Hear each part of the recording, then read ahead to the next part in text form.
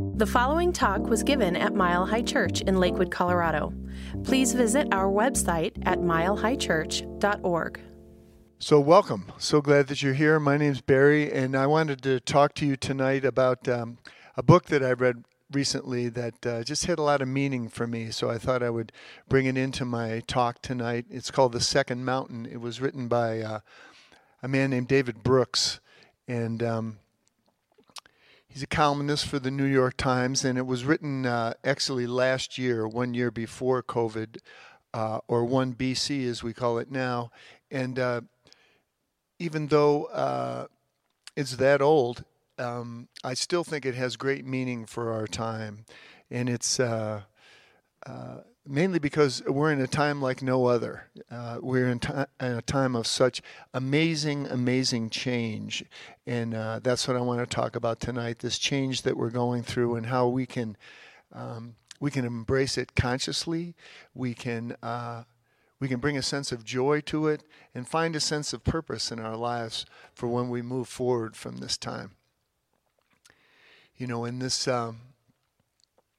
book of Brooks, The Second Mountain, he describes the first mountain as that time in our lives when we're setting out and we're trying to establish ourselves, and we're looking to be a success and looking how we compare to the people around us, and we want to achieve and we want to acquire, and we climb that mountain and we do our best to make our mark. And often what happens to us is we fall off that mountain, or usually we get knocked off that mountain. It's something happens. Something happens during our climb. A relationship comes apart, or our reputation is damaged by something that we've done, or we lose a job, or we lose a family member, or some incredible tragedy happens in our lives that never could have seen coming. And we find ourselves in the valley. And I think that now, in the time that we're in, we're kind of in a collective valley because so much has been taken away, and we've been forced into this kind of confined little box here. One of the things that's really interesting around this place is about planning. Here we are on July 1st, and we got no plans for the summer. And we're planners. We love to plan. And believe me, we are continuing to plan over and over on Zoom every day. And yet, something else has so much more control over what's going on, and we have to surrender to it. And we also have to find ourselves in the present moment and live in the present moment and grow in the present moment. So we're in the valley now. And what Brooks describes as the second mountain is that time when we gather force in the valley and we look to build a life on the second mountain that is connected and that has meaning and that serves other people.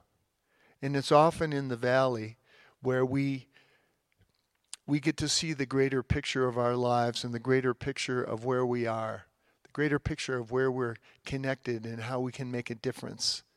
And instead of just seeking happiness, we look for joy. And that we find joy in being with other people, serving with other people, helping other people. And there's an enormous amount of work ahead of us now as we move out of this valley, and we don't know when that's going to be. We will move towards that second mountain. And what I want to talk about is how we help each other, move forward. One of the phrases that I love in his book is what he calls our moral ecology. Our moral ecology. And that's just kind of the way that we see things, the way that we operate. The people that we're around, kind of what feels right to us. What situations feel right to us. What he says is we all grow up in one moral ecology or another. We all create microcultures around us by the way we lead our lives and the vibes we send to those around us. And these moral ecologies where we find ourselves are often determined by what's happening in the world around us at the time. these natural things that are going on. You know, one of the things I'm doing now is I'm teaching this Bible workshop. And I love it because as we go through the history of the Bible and go through all the stories in the Bible, we see evolving ideas of who and what God is and how we connect with God. We begin in the Old Testament with a God who lives on a mountaintop and who protects this tribe and goes with this tribe into battle. And then many generations later, when we move into the New Testament and we move into the time of Jesus, we have this teacher telling us that God is within and that we can connect with that God if we put in the effort, put in the work, and commit ourselves to it. He not only teaches it, but shows us what a life looks like that is connected with God in that way. What a change in moral ecology that he brought to the world. And we all in our times relate to this world around us in our own individual ways as we go through different times in our culture. For me, I'm squarely in that baby boomer generation. And we were pushing against the culture that came in front of us, what seemed like the rigidity of that culture, and of being in a certain kind of box. That's the way that it felt. So we wanted to have more individual expression. We wanted to have more freedom. We wanted our moral ecology to change and to grow. And it did. And it served us. And we are still kind of in that individual, I'm going to be able to do my thing way of thinking. That ethic is still very much with us today. But we are also seeing today that we need to grow beyond it because it hasn't been working for everyone. And I think that evolution of the way that Spirit works through us is so important and such a big part of our teaching here.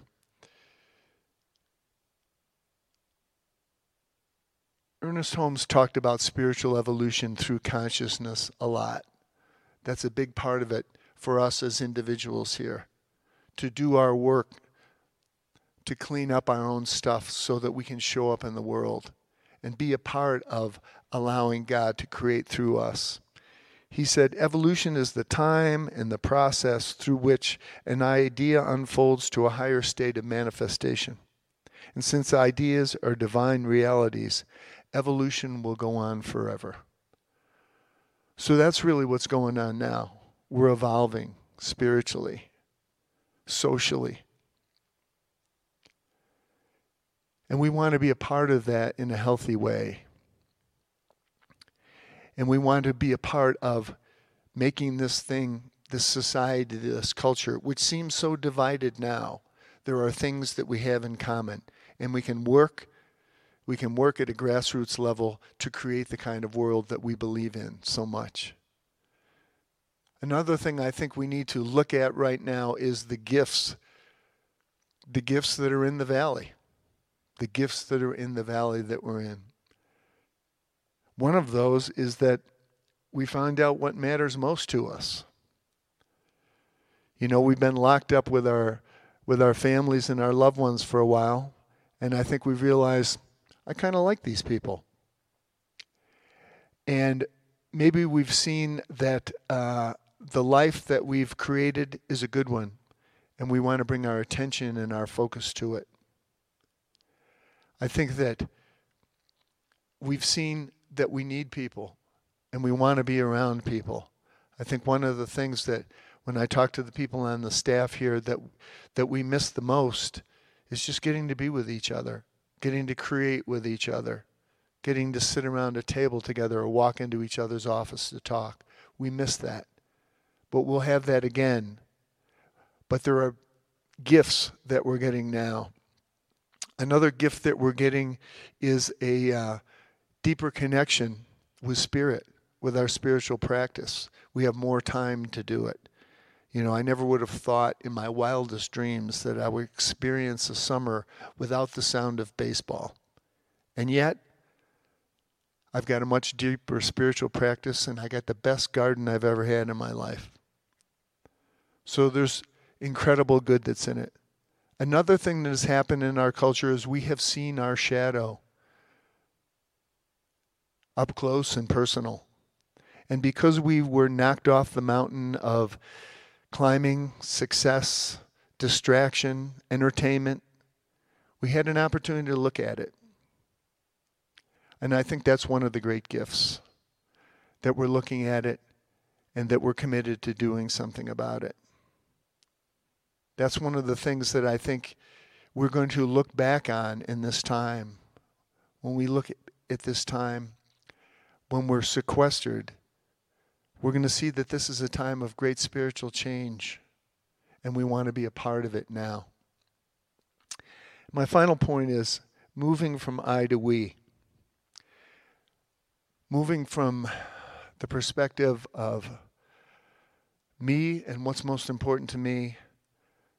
On the second mountain, we move to what's most important to the people around me. How can I give myself away rather than being focused on my ego and what I need? How can I focus more on how I can be of service and how I can help others?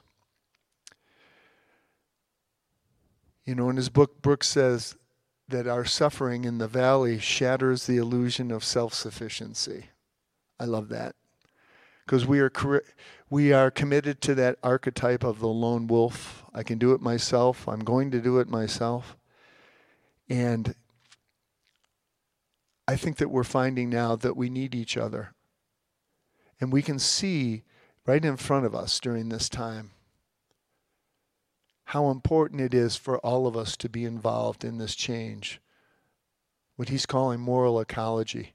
If we can all be a part of it, if we can all find a way to listen to each other and to bring out the best in each other, to look for the best in each other, we can be a part of something incredible. You know, one of the things that he talks about the cultural change is that it's hard. It's hard work. And Brooks said, when a culture changes, obviously not everybody changes all at once. This is a big, diverse society, but the average behavior changes. I think what he means by that is we need to up our game individually and not count on other people to do it. And I wanted to bring up a quote for you to see here too, because I think this is the heart of it for me. This is the thing that really attracted me to this book and to this whole concept of the second mountain. He said, I want to emphasize who leads change in these moments, because it's relevant to the moment we find ourselves in today. It's not politicians who lead this kind of change. Instead, it's moral activists and cultural pioneers. Those who shape the manners and mores are the true legislators of mankind. They wield the greatest power and influence. I love that. We can't give our power away to politicians and think that that's where all of our power lies. This is a culture that is created by the people who are in it. And we are creating all the time, and God is creating through us all the time. There is an opportunity here that is so amazing, and we want to seize it. I want to close with a quote by our founder, Dr. Ernest Holmes. You know, he came into his teaching at a time in the 1920s, just after the end of World War I. A pandemic much like this one that caused so much destruction, caused so many people to lose faith. This was the time in the 1920s, 100 years ago. And this is when he stepped onto the stage to do his teaching. And I think these words are relevant to us today. He said, a new light is coming into the world. We are on the borderland of a new experience. The veil between spirit and matter is very thin. The invisible passes into visibility through our faith in it. A new science, a new religion, and a new philosophy are rapidly being developed. This is in line with the evolution of the Great Presence, and nothing can hinder its progress. We are a part of something big that Spirit has in mind for us, and it's good. So let's do our work, and let's climb that second mountain together. Thank you for listening to the Mile High Church podcast. This podcast is made possible by the generous contributions from listeners like you. If you'd like to make a donation, please visit us at milehighchurch.org. Have a fabulous day.